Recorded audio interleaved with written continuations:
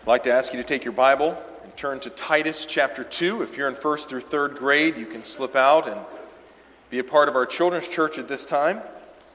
The rest of us turning to Titus chapter 2.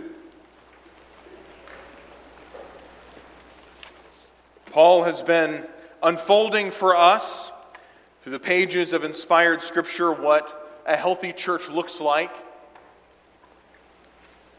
As we have looked at the behavior of a healthy church, the belief of a healthy church, we've looked at how the church should be organized in both its leadership and its servants in chapter 1. We are now unfolding in chapter 2 through the pages of Scripture how the Bible tells us that the church should interact with each other. In chapter 2 and verses 1 through 10, we saw how a church interacts with each other in its discipling relationships. And so our text for the morning begins in chapter 2 and verse 11. I'd invite you to direct your attention there with me.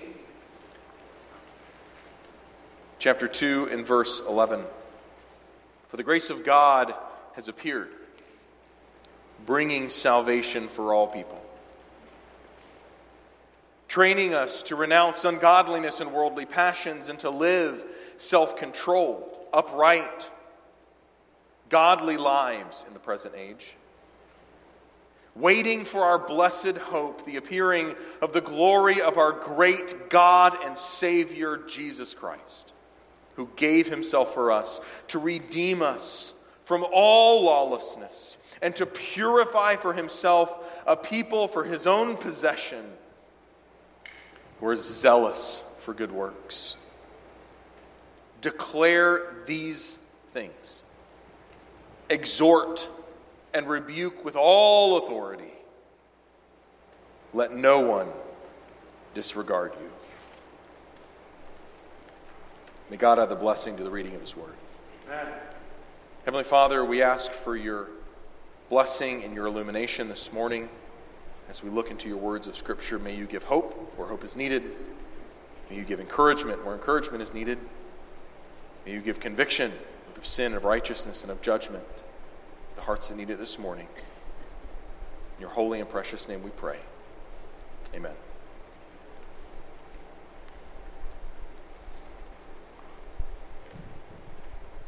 What would happen if I called you and I was having issues with some lawn equipment and I needed some help?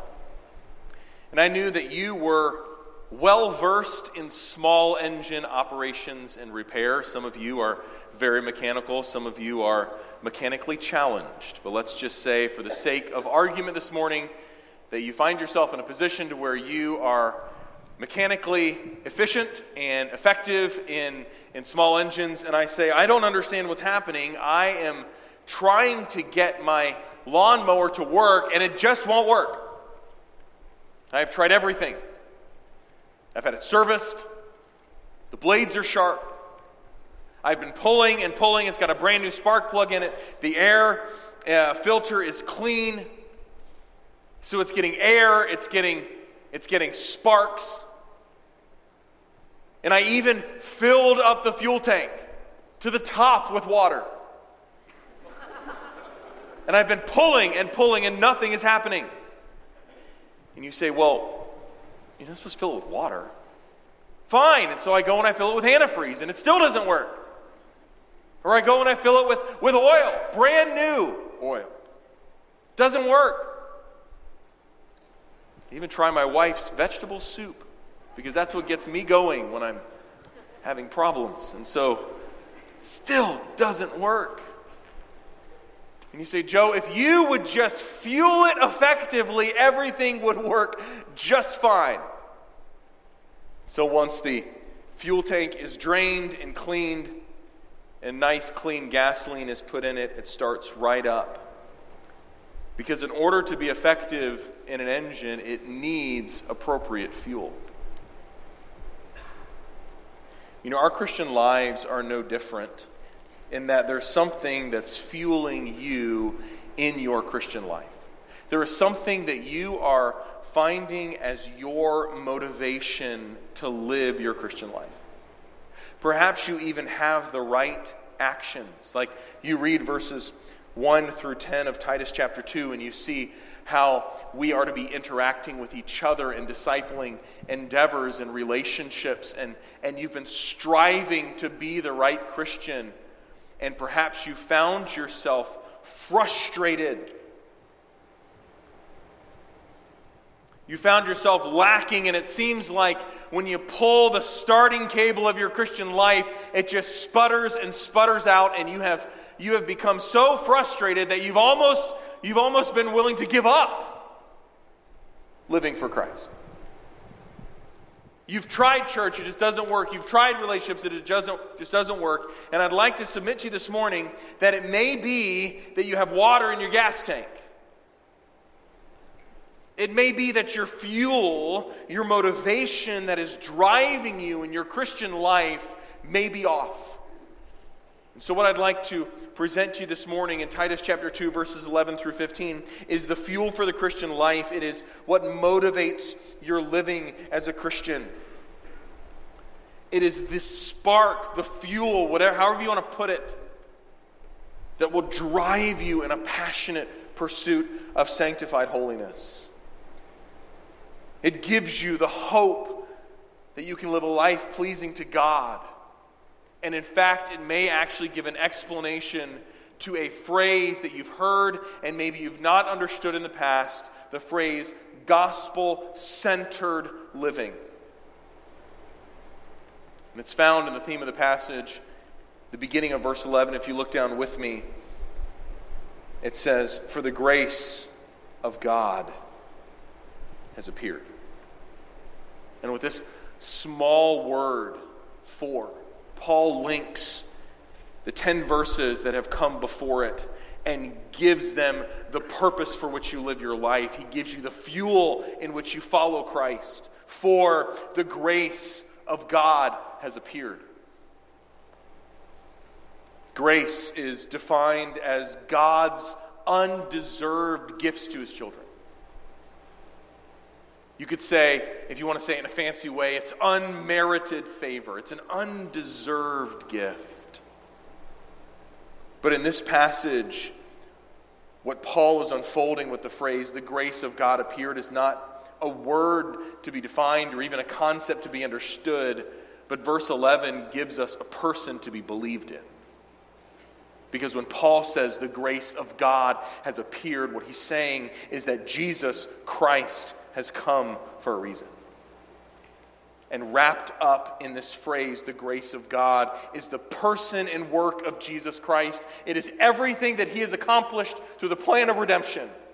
And this text tells us that this redemption has appeared to us. This word it was used in the first century to speak of when a king would go and visit his subjects and nobody knew he was coming. And all of a sudden, by surprise, you would walk out of your dwelling and you would see the king on horseback in front of you, and the guy would say, "The king has appeared. The king is here." In a way that was unexpected, in a way that has come to judge, in a way that has come to collect taxes or to give an account, or for whatever reason he has come, he has now surprisingly shown up. So Paul says that the grace of God, the person and work of Jesus has appeared to us, but not on conquering horseback, as we all know. King Jesus appeared not with the pomp and circumstance of human kings, but in humility and in meekness, in a way that nobody would have ever guessed. A child born to a poor carpenter's family, born in an animal stall, laid in a cattle trough for a crib, the King of the universe appeared to accomplish his mission that the Father had given him of rescuing his people. And so the entire Christmas season can be summed up with the beginning clause of verse 11, "For the grace of God appeared."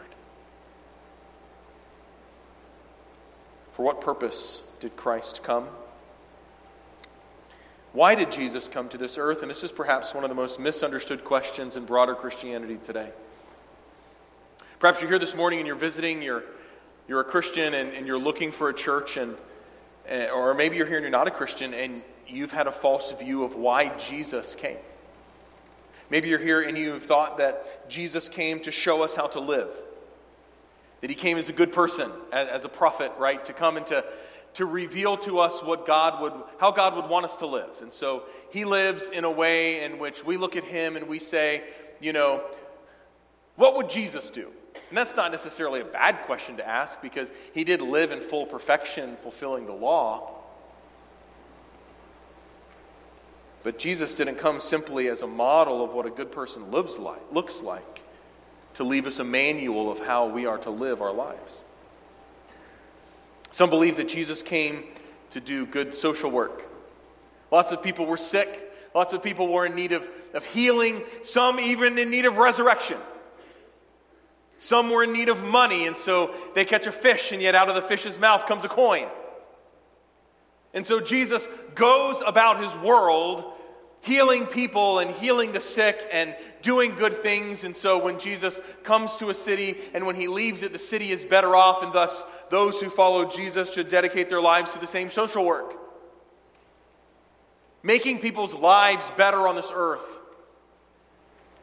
And it is true that Jesus came to heal, to raise the dead, but as a sign from the Old Testament as to who he was, to fulfill the role of Messiah. All of these have in them truth, but yet they fall short of the reason of why God sent his Son into this world. There should be no question as to why God sent Jesus, because our passage clears it up for you this morning. In case you have any question, if there's any shadow of a doubt of why Jesus came, then we look to the next two words after the phrase we just looked at, and it says, the grace of God appeared, bringing salvation. That phrase identifies for us the reason of why Jesus came into this world. That the King appeared as a humble child to be raised in a carpenter's household, laid in a crib that was in the shadow of the cross, that he would go for the purpose of bringing salvation for God's people. And so we understand that the grace of God has come through Jesus. And what I want you to see in the passage this morning is that the gospel, the grace of God, is not something to be embraced just at the beginning of the Christian life and then abandoned, but the gospel, the Christ coming to save his people, is a vital part of every aspect of your Christian life. And so you need to infuse the gospel into every aspect. And if some of you have been unclear as to what that looks like or how that functions, I'd like to clarify that for you, because that's what Paul is referencing here. And infusing the grace of God as seen in the redemption of Christ into every aspect of your Christian life. And so God wants us to see this morning that the grace of God displayed in the gospel is brought to bear in two ways in your life. You can say the gospel has two formative effects in your life. And that is, number one, the gospel brings salvation. And secondly, that the gospel brings transformation. That's what our passage wants us to see. But before we dig into this, I need to clarify what I mean by the gospel. The gospel is the good news that Jesus came to rescue you in your greatest need. That your greatest need is not your lack of finances, nor is it your failing health. Your greatest need is not your broken marriage. Your greatest need is not your wayward child. Your greatest need is the truth that you were born in sin under the wrath of God, and through Jesus' substitutionary sacrifice on the cross, you can be reconciled to your Father, that you can have your sins forgiven, that you can have access to God, that God would no longer be your enemy, but would be your friend, that you would no longer be a child of Satan, but a child of God, and that your greatest problem is your sin, and so therefore Jesus has come and bringing the good news, that's what the word gospel means, that Jesus can rescue you from your sin. And so that truth has two formative effects in your life. The gospel brings rescue. It brings salvation. When I was a young teenager, we had a new family move next door who had a girl in their family who was the same age as me. And so me and my brothers went over to meet the new neighbors, as is always scary. And we'd always give them a loaf of bread and say, "Hi, we're the Fants. I know we're kind of weird, but we're going to hopefully not make your life too difficult. Although we're rambunctious and things of that nature." And so we developed a friendship with a girl named Melissa, and she came over to our house. And I remember that my younger brother asked her, "Melissa, are you saved?" And maybe somebody's asked you that question before. And her answer was, "Saved from what?" And my brother got big eyes and went running to my mom and said, "Melissa needs to hear about Jesus." That's all he knew to say, 12 years old. And maybe you have the question this morning, saved from what? Why do I need to be rescued? Well, this phrase, the grace of God bringing salvation for all people, carries with it three implications. Number one, salvation from the penalty of sin. In order to have a rescue, you have to have the rescue from something.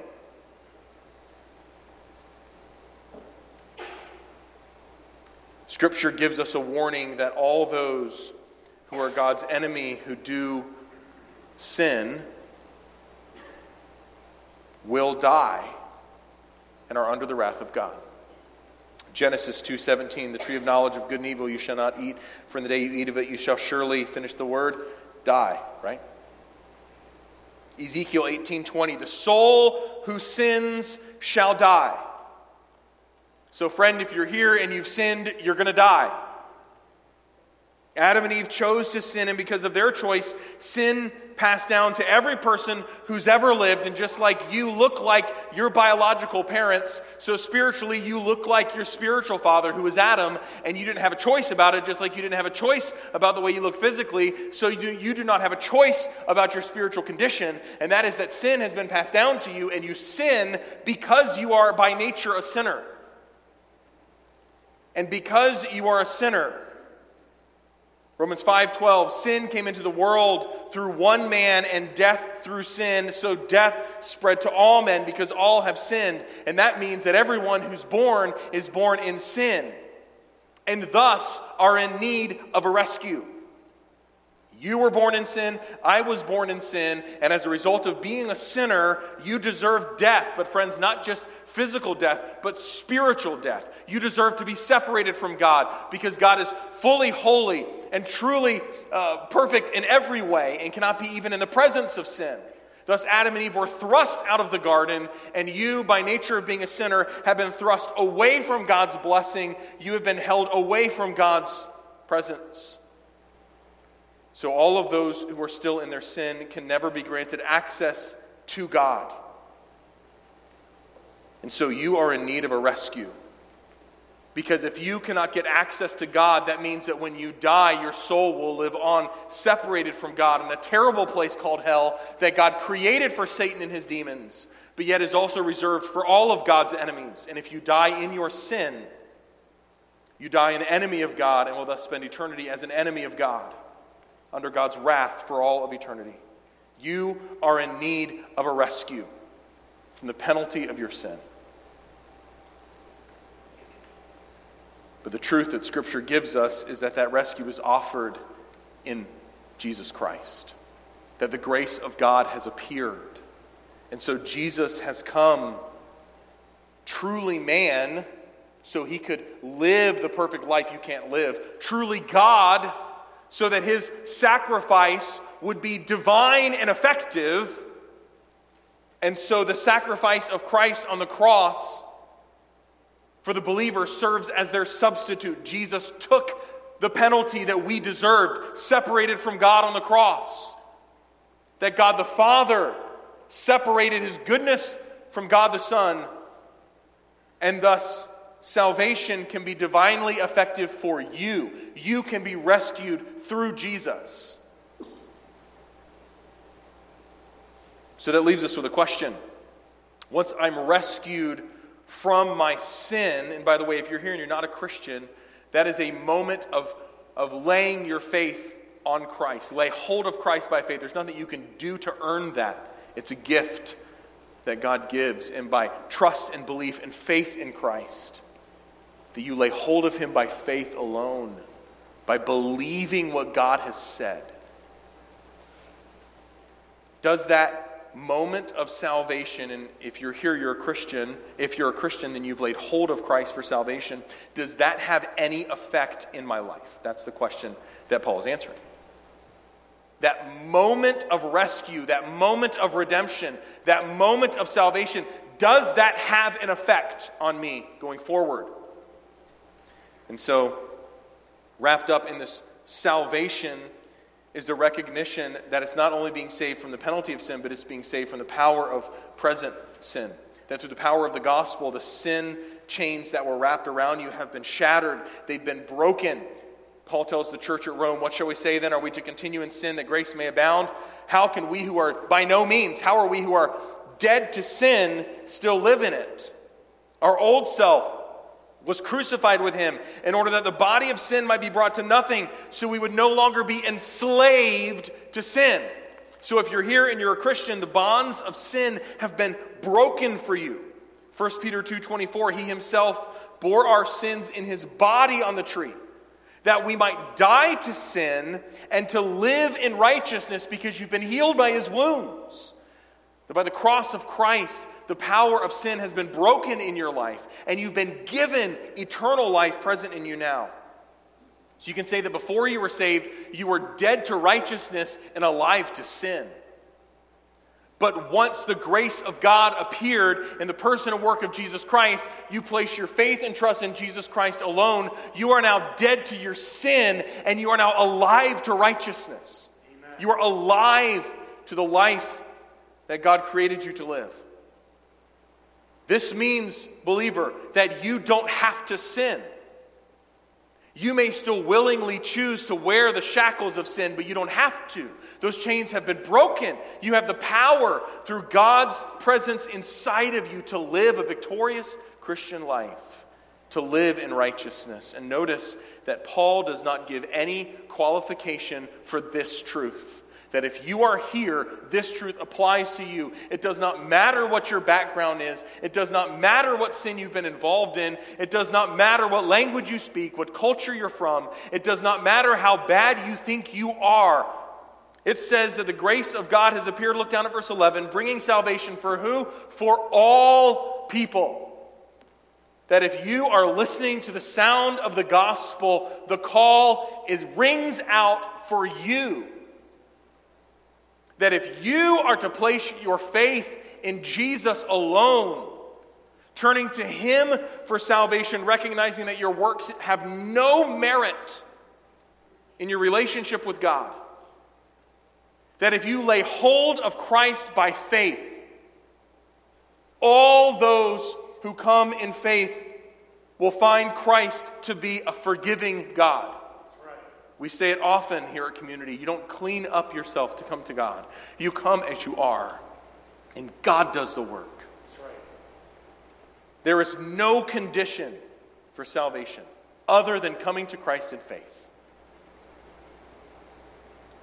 Isaiah 45:22, turn to me and be saved, all the ends of the earth, for I am God and there is no other. Ezekiel 18:23, have I any pleasure in the death of the wicked, declares the Lord God, and not rather that he should turn from his way and live? For I have no pleasure in the death of the wicked, declares the Lord, so turn and live. You dying in your sin gives no pleasure to God. So turn to him and find life. 1 Timothy chapter 2, verses 3 through 6. This is good and pleasing in the sight of God our Savior, who desires all people to be saved and come to the knowledge of the truth. For there is one God and one mediator between God and men, the man Christ Jesus, who gave himself as a ransom for all. Romans chapter 10, if you confess with your mouth that Jesus is Lord and believe in your heart that God raised him from the dead, you will be saved. For with the heart one believes and is justified, and with the mouth one confesses and is rescued. So if you're here this morning and you're not saved, call out to Christ as your Lord. Align yourself under his authority. Recognize him as your king, as your God. Lay hold of him by faith. What happens when a person turns to Christ for salvation? When you are saved, your soul is resurrected from death to life. He infuses life into your heart. Heart of stone gets turned into a heart of flesh through the power of the Holy Spirit and the regenerating work of breathing life into this dead soul. And some people think that when you get saved, you become a better person. Like, I'm not a Christian, I'm Joe, I'm saved, I'm Joe 2.0. Right? I'm a better person now that I'm saved. But that's not at all the picture that Scripture gives us. It says you're not a better person, you're a new creation. Amen. It's not even comparing apples and oranges, it's comparing apples and elephants. Right? It's saying these are two totally different things. Like you are dead and now you're alive. You're not better, you're new. You have new desires. You have a new life present inside of you. And so the grace of God has appeared, bringing salvation to all to make them new people. 2 Corinthians chapter 5, therefore if anyone is in Christ, he is a new creation. The old has passed away. The new has come. All this is from God, who gave Christ to reconcile us to himself. You are a new person. You're not just better. You're new. And this change is then evidenced through a transformed life.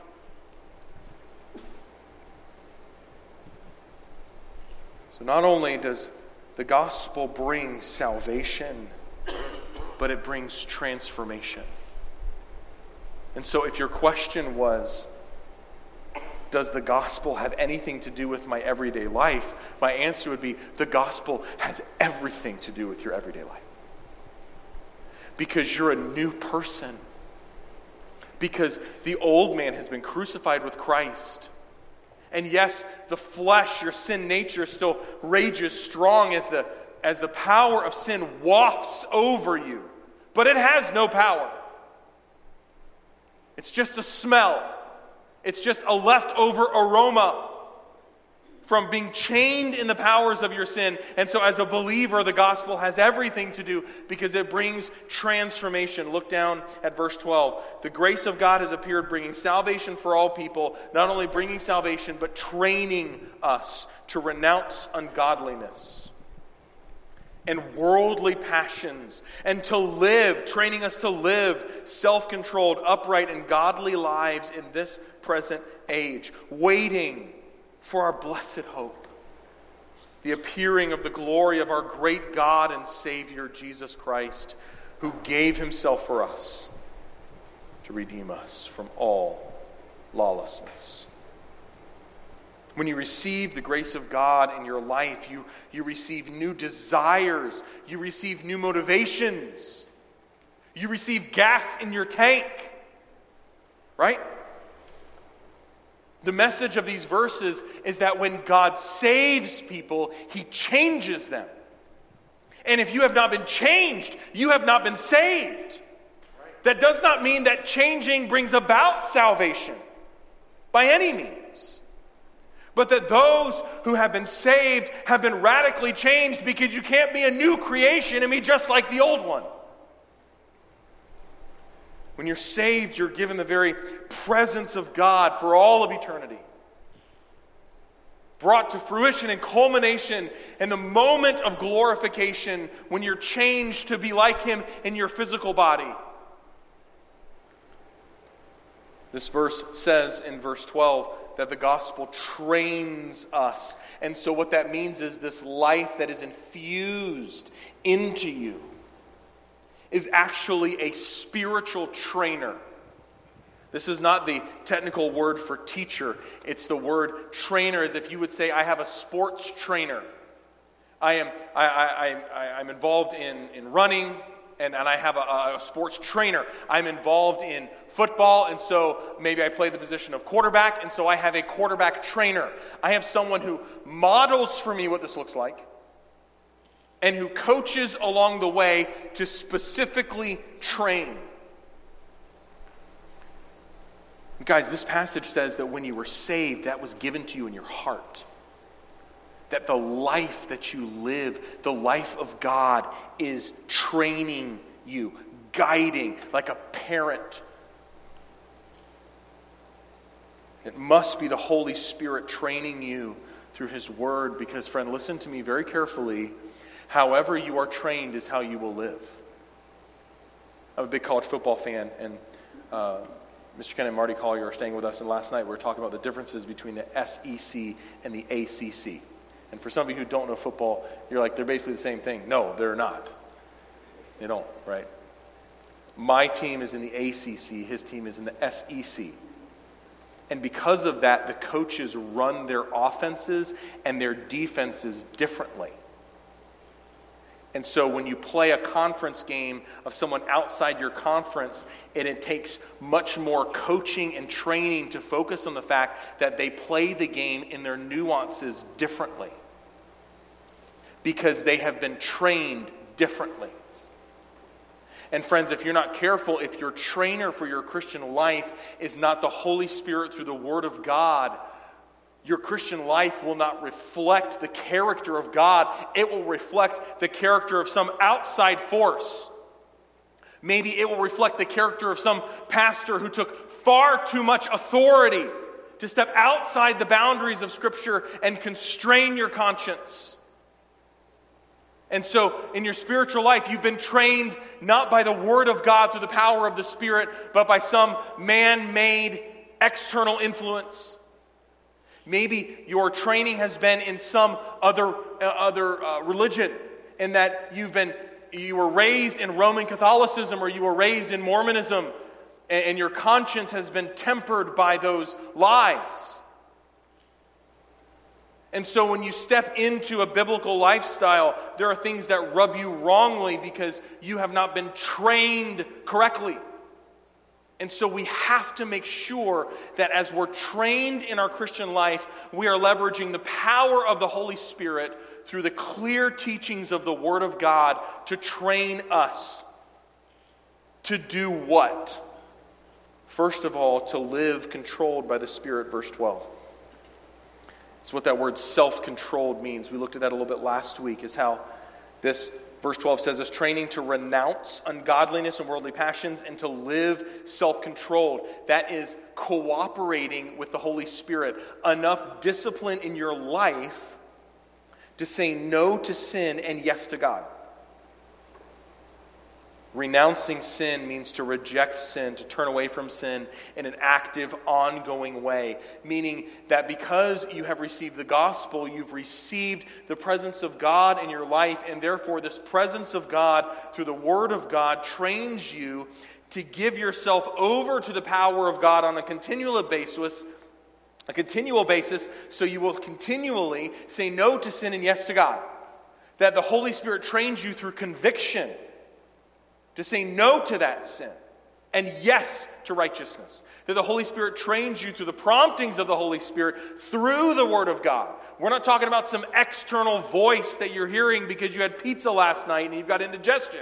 That's not what we're talking about. We're talking about the Holy Spirit speaking through the Word of God. To train you, to renounce, to say no over and over and over again. That through the Word of God, the Spirit of God trains you to renounce sin. And friend, it's not enough just to say no to sin once. That's what this word renounce means. It means a continual rejection. You must realize that the Christian life is all about fighting sin and struggling with sin. That's what identifies the Christian, is struggle. And perhaps you're here today and you've viewed your life as a failure because you're struggling with sin. And I'm a Christian and I'm struggling with this sin, and I call out to God for forgiveness on a daily basis, and I'm struggling with sin and I'm such a failure, and I'd like you to switch your viewpoint and throw your eyes to Christ and to say the essence of the Christian life is struggle. And as you struggle and you say no to sin, the struggle wanes and the intensity of the temptation wanes. But the essence of your life is a struggle, and that's what makes heaven so sweet. That's why we long for heaven, the absence of the struggle with sin. The closer you get to God, the more aware you are of your own shortcomings. I thought I was growing, but the more I grow, the more I see my sin. Exactly. And if you're here and you think you don't have a lot of sin in your life, it's because you're a baby Christian. And you're not growing close to the holy light of God that reveals your struggle with pride, greed, discontentment, lust. When passions raise their ugly head, you've been given the strength through the power of the gospel and the presence of God living inside of you to say no over and over and over and over again. Amen. To renounce sin, but not just renounce sin, but also to live in the Spirit. To set your heart to live under the control of the Holy Spirit and not just the control of sin. And in other words, the Christian life is not about just saying no, it's about saying yes. The Christian life is not about saying I don't do and I'm not and I don't participate in, but it's saying this is who I'm following. And as a result of this person that I'm pursuing, and as a result of this force in my life of eternal life given to me by God, as a result of me living a righteous life, obviously there are things that I do not participate in. Because when I say no to sin, I'm saying yes to Jesus. Because I'm saying yes to righteousness. Because your fight in your life is not just saying no to sin. Every no to sin is a yes to a righteous lifestyle. And we have to keep that in our mind. Because the motivation, the gasoline in our engine, is that you have been given new life. And your call to live in the Christian life in the church is to live through the power of that eternal life present inside of you. Every no to sin must be seen by you as a yes to God. God, I am saying yes to you. I am aligning for the purpose that you have for me. But Paul gives a qualification there in verse 12. If you want to look down with me. He said it's not just self-controlled and upright, but it must be godly. Look down at verse 12. To live self-controlled, upright means dignified in a way that is godly lives. That means representative of God. In other words, your goal is not just to live a moral life. This is why we say that you are not just a better person. You are a new person because your goal is to live like Christ, to live like God, to have His character reflected, that your desires would be God's desires, that your character would be God's character. And as a side note, friends, this is the center, the nucleus of our evangelistic efforts. That your life lived as a reflection of God in this world draws the unsaved to Christ. Evangelism can only happen if God's people are living in a way that is holy and separate from sin. And so the gospel transforms us to live renouncing sin, controlled by the Spirit. Thirdly, to live looking for Christ. Look at verse 13. One of my favorite verses in the entire book of Titus. 13 and 14.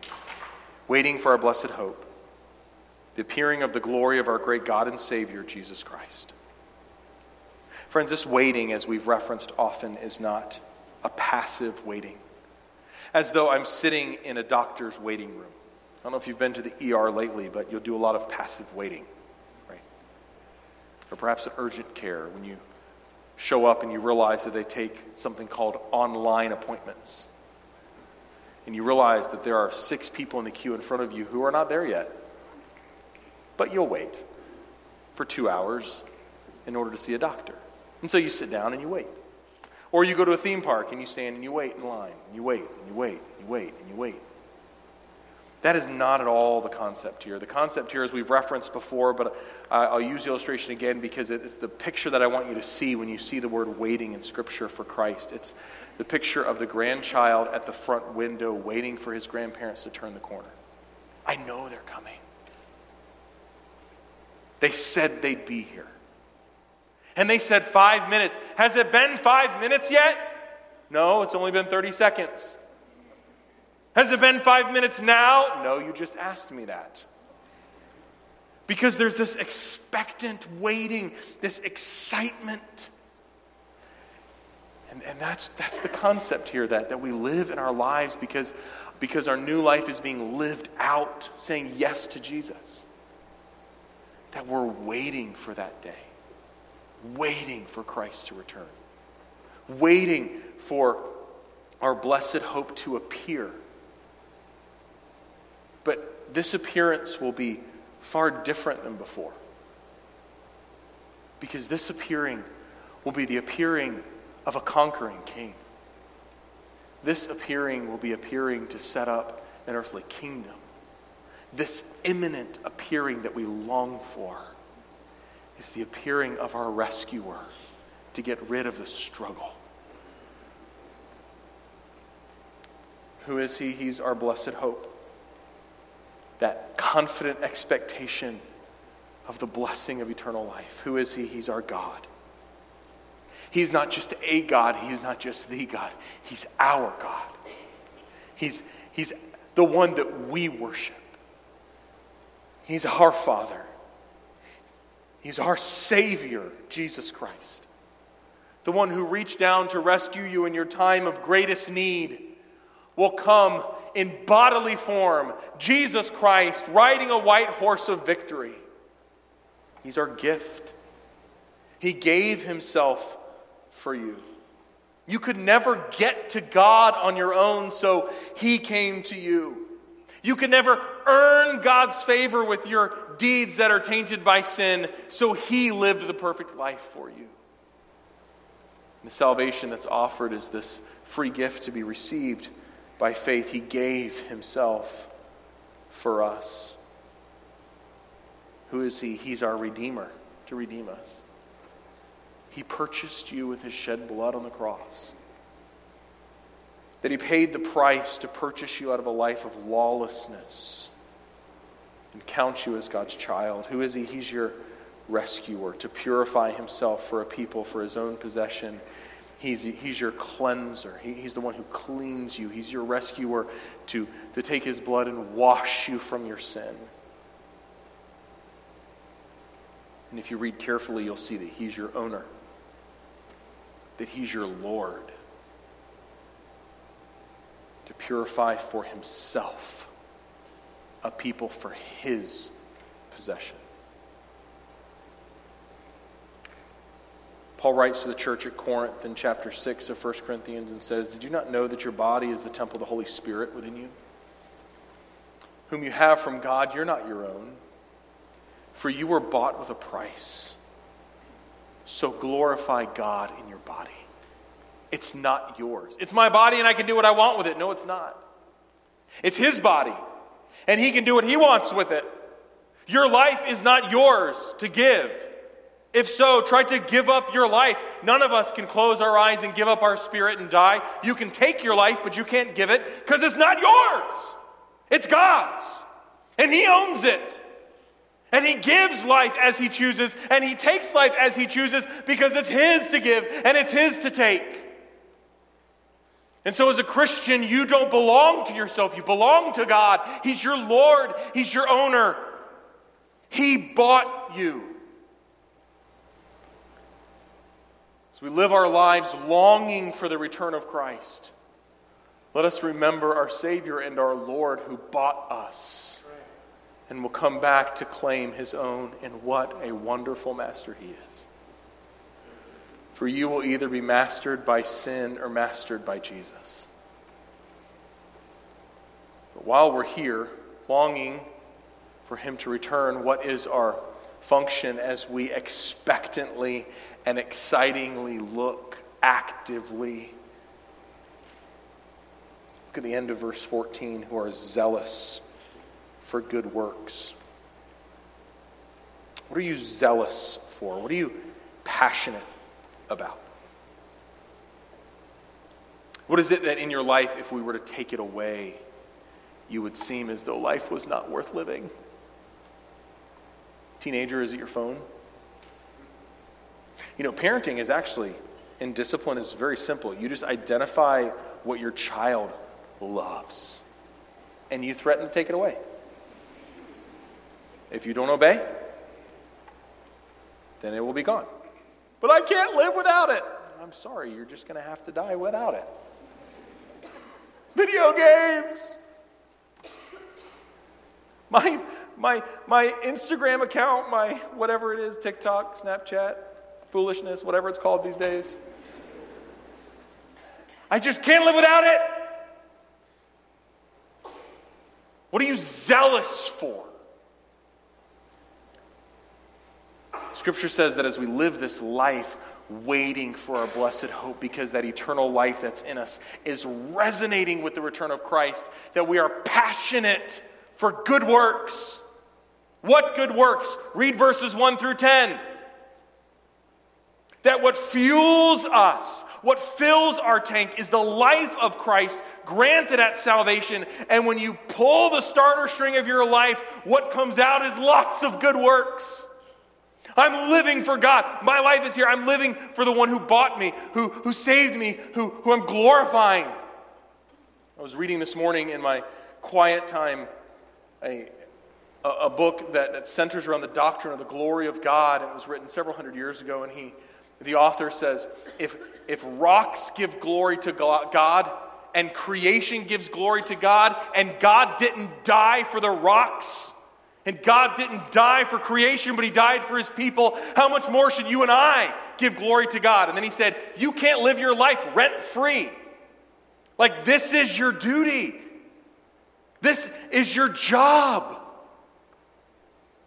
This is how we live and why we live, that we are zealous for living for God in whatever arena God has placed you, in whatever area in which you are, that you live zealous for good works. For by grace you've been saved through faith, and this is not your own doing. It's the gift of God, not a result of works, so no one may boast. But don't stop there, for we are His workmanship. That workmanship means project. You ever felt like God's project? For we're God's projects. Created in Christ Jesus for the purpose of good works, Ephesians 2:10, which God has prepared beforehand that we should walk in them. Operating our lives through the power of the Spirit, cooperating with the life that's in us and the new desires that we have to do good works. It is not those good works that earn us our salvation. It is those good works that are a result of the redemption that God has provided and that we have claimed by faith. Amen. You were saved to give God glory with your life. Don't rob Him of His glory. If you are not working out this new life that you have been given, you are not fulfilling the purpose for which God put you on this earth. This is what it means to live gospel-centered. To say that when I wake up in the morning, I recognize that God, through the gospel, through the good news of Jesus Christ, has redeemed me and given me new life. And my responsibility today is to cooperate with that new life. That I have God's life living out through me. And the gospel is not something that you just share with believers. It's something that you share with yourself every day, and you never get over it. And you live in the light of the gospel. It helps me see that my life of holiness is not about being a good person. It's about cooperating with the Holy Spirit living inside of me. It means that fighting sin is not just about gritting my teeth and bearing down. It's recognizing that I need to say no to sin by saying yes to Jesus, by cooperating with the power that's inside of me, that I've been changed to be a new creation and sin has no more power over me. It helps me remember that everything that I do is tied to the truth that the grace of God has appeared in my life. And it's this grace that trains me to live every day. So this is the mission for every believer. To be trained by the gospel that saved you. To live your life according to verses 1 through 10 in the discipling relationships of the local church through the power, through the fuel of the gospel. That every time you put gas in your lawnmower, you remember that the fuel that drives you is the new life that you've been given by God.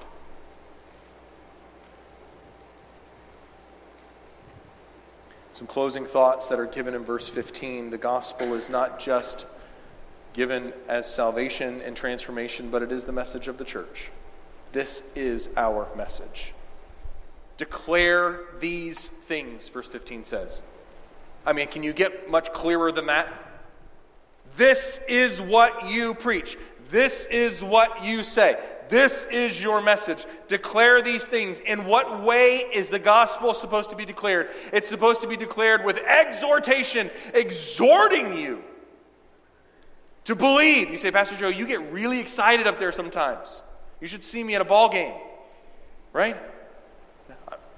My daughter is here and she plays volleyball, and my wife sometimes has to pat my knee in the stands. It's going to be okay. Calm down. Right? And if we can get excited, I mean, how many of you yell at your TVs during ball games and you come to church and you hardly utter a word, and we couldn't get you excited unless we put your favorite football player up here, then you'd come running down the aisle, you know? And yet we're talking about your salvation. You can exhort to a life that reflects the gospel. That we can exhort to holiness and to sanctification, saying you are a new creation. You've been set free from sin, so act like it. That we can rebuke those who are not living this way. That the Bible gives authority to the Christian to rebuke sin, not on his own authority, but on the authority of the Word of God. The authority of God Himself, anchored in the truths of Scripture, to exhort to righteousness and to rebuke sin. And so the gospel is the message of the church to be declared. And lastly, it is non-negotiable. Let no one disregard you. This is not a message that can be changed from church to church. It is not a message that should be changed from pastor to pastor. It is not a message that can be changed from person to person. This message is non-negotiable, and it is this, that Jesus is the only way to the Father. He is the way, the truth, the life. No one gets to the Father except through Him. Amen. It's not an option for the church, and it's not an option for you. Friend, if you're here and you're not a Christian, you have no other hope than Jesus. Without Him, you are destined to live a life on this earth, seeking your own happiness and never finding it. But inside of Christ, you can find joy and fulfillment, that you can find freedom from sin, that the burden that's on you from your sin can be released and fall into the empty tomb of Christ, because He's alive today. So here are my questions to you this morning. Have you embraced the grace that has appeared in Jesus? Friend, do you believe that Jesus alone is your Savior? That there's nothing good that you can do to earn His favor, but the only way to get to God is to cross the bridge of faith? Christian, have you been living your life centered on the gospel grace of God? Recognizing that you are a new creation, that you have new life. That the life that you're living is actually God's life that He gives you to live out because you had to have something to make you alive. That you were dead and God gives you this life and you resonate with the life of God. You cooperate with that life. Where do you need to realign your thinking and your belief system this morning to see a gospel-centered life? That the grace of God has appeared, bringing salvation and bringing transformation. It is our message to declare. And it is the truth to be believed and to be obeyed. And so as we close this morning, we ask the question, where has God put His finger on your heart? If you're here and you're not a Christian, can I encourage you to call out to God in the silence of your heart and cast your faith on Him? There's nothing that you can do because he did everything needed. Lay hold of Christ by faith alone. And in heaven find a judge, and find a Savior rather than a judge. Christians, are you living in accordance with the life that God's breathed into you? The life that fuels all efforts of discipling in the church. Heavenly Father, thank you so much for this scripture that so clearly outlines for us the gospel as the fuel for our life, this new life present in us. May we be thankful. May we worship. May we sing. May we pray. And may we live in obedience. For the one that's here who's not a Christian, may you breathe life into that soul. Turn the heart of stone into a heart of flesh that they may receive your word. Place their faith in you alone.